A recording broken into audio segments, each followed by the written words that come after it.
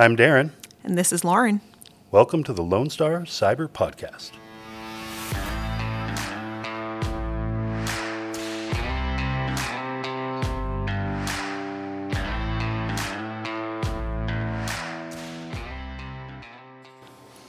This is our first recording, first time getting together to start this podcast series. So wanted to start off with a little background on why we're here, what the genesis of this podcast was, and what we hope to accomplish, and maybe spend a little time introducing ourselves to everybody. I was, a couple of years ago, I was invited to speak at an event in Austin, and great panel, great audience. A lot of people came up to me afterwards and said, hey, you guys up there all had great chemistry, great points, great insights. And I said, thank you. And then I went home. And 2 years later, I found myself on the similar stage with Lauren here, who was also part of that presentation, the first one. And we got the same reaction. And I thought, that we do kind of sync well together. So, of course, with any of those types of events, there was a happy hour, and we got to chatting, and turns out Lauren, and I live in the same general area. So I left that event thinking, all right, well, we need to connect sometime. And as I was listening to podcasts on my drive to Houston, I was getting mad. I was just getting mad at the radio. And I found myself saying, who gives these folks the microphone, right? Then I realized it was them. They give themselves the microphone. And it hit me that Lauren and I should start a podcast. So I reached out. Lauren seemed enthusiastic. And here we are. So Lauren, why don't you introduce yourself? Sure thing. And I'm excited to be here. I think it's going to be a really fun journey and going to get to learn a lot. So as mentioned, I'm Lauren, and I currently am Director of Strategy at Trellix, which is the organization that emerged from the combination of FireEye and McAfee Enterprises. Just a little bit about myself so you can get to know us and our backgrounds and why we're super passionate about cyber and excited to talk about it. So actually at this point, I've now been on the industry side longer than I was on active duty, but I found my love for cyber while I was a Navy cryptologic warfare officer. And that's an interesting role in the Navy because it, in the title there, cryptology, you think back to like the Battle of Midway. By the way, if you never looked that up, worth a read on how we changed the course in the Battle of the Pacific thanks to code breakers. But there's definitely a signals intelligence foundation there. But in the emergence of cyber warfare, that's become part of that field as well. And so I found myself, by sheer luck and fate, exposed to some really great cyber roles and missions. I think a lot has been that I've been fortunate to be around always a lot of folks smarter than myself to get to learn from. And so, worked some national, some Navy cyber, got out of the Navy and became a security pre-sales engineer. I don't know how much in this, at some point as we talk about different careers in cybersecurity, we might get into some of these different options and things that are on the industry side. But basically that role is a solutions architect, right? You're helping organizations figure out what are the right technology solutions and architectures that are going to solve their business problems.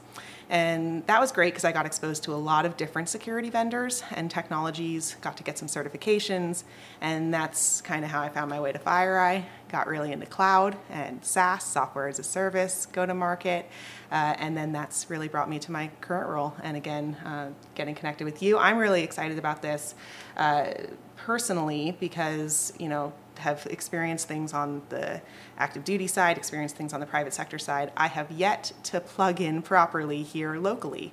And I know we have an extremely cyber-rich community. So I'm just excited to meet folks and hear what they're up to and learn and see how we can, help them in their missions.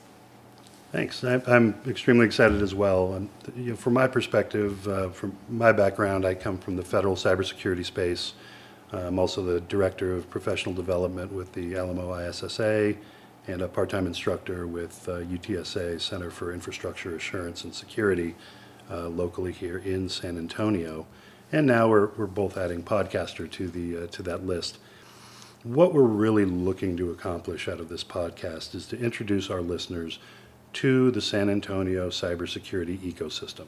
As Lauren mentioned, there's a rich tapestry of organizations working together and working individually to forward the cybersecurity posture of both our community and our nation. So we're very excited to introduce you to some of that work going on, a lot of the collaboration, information sharing, best practices, research, companies, and just really that overarching collaboration that I don't think folks have enough exposure to. And we're focused initially on the San Antonio area. We've got plenty to keep us busy here, but we may ultimately reach out outside of the area depending on the future. So, Lauren, we talked a little bit about this earlier, but what do you really want to focus on when you're getting out and about with these folks? Yeah, so first off, I always love to understand how did people find their path to where they're at today.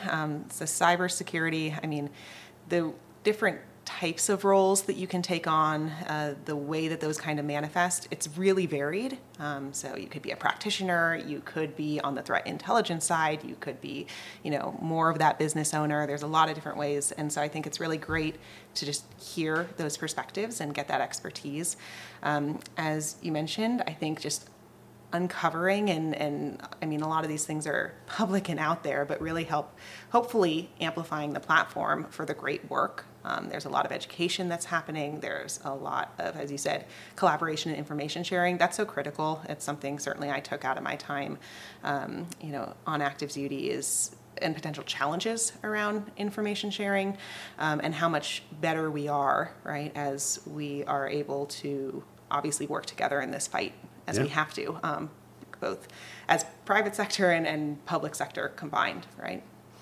A lot of topics there, a lot of great work being done in San Antonio, but also just generally good topics to talk about. And just to pull the thread on what you first said, I think one of the biggest challenges we have as a cybersecurity community is not necessarily always recognizing the different types of talent and the different types of cybersecurity roles that are out there.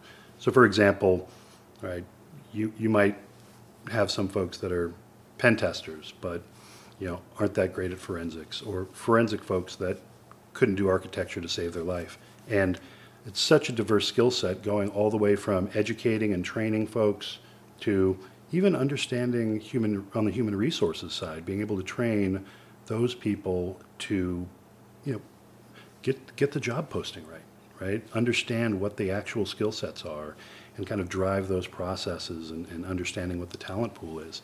So, by doing a lot of excessive gatekeeping, we really, I think, diminish the ability for cybersecurity and information security generally to become more mature over time. Because from what I've seen in my work and my studies is that the maturity in the space is often lacking. The tools are there, but the processes and the ability to make it stick is really part of the challenge. And that takes the whole organization. And I think that, as a whole, things are getting better at that front. I always say, I haven't met the requisition in a job posting for a single thing that I've held on the industry side, right? Because obviously there is translation from the skills on active duty. And by the way, for any veterans that are listening, hopefully we do a specific thing around this, but also you can obviously engage with us through the podcast. But there's a lot of really incredible programs out there for transitioning veterans to help figure out their path on the other side, and especially in tech and enablement programs and trainings.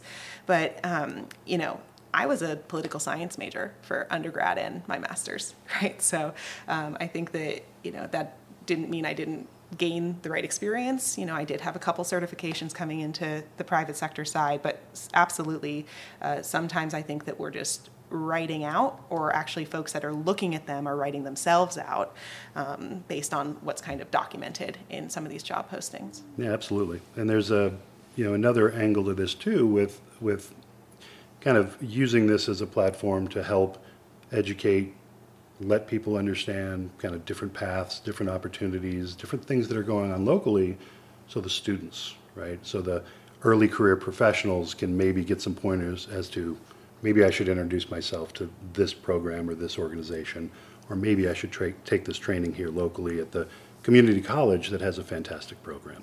So I think there's a lot of opportunity here. Yeah, totally agree.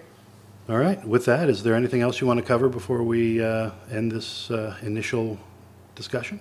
No, again, I'm just really excited to go on this journey with y'all and, learn and plug in locally. So All right. really appreciate listening. Well, let's get after it. Thank you all for joining.